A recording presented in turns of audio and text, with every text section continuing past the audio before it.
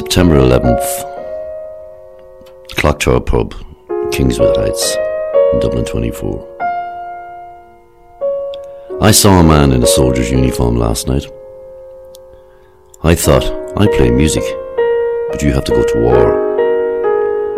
What a terrible day this is. And the barman poured us all alcohol so we could try and forget the events of the day. A child going to school through a torrent of abuse. What the hell has the world come to reduce us to this? The TV keeps flashing the awful events of the day. Who the hell invented TV anyway? I can't get my mind around these events. Whatever happened to happiness and common sense? Let's not go down the road of revenge. Throw some coins down the wishing well. Who can tell? I don't believe in prophets, and I don't believe in pain.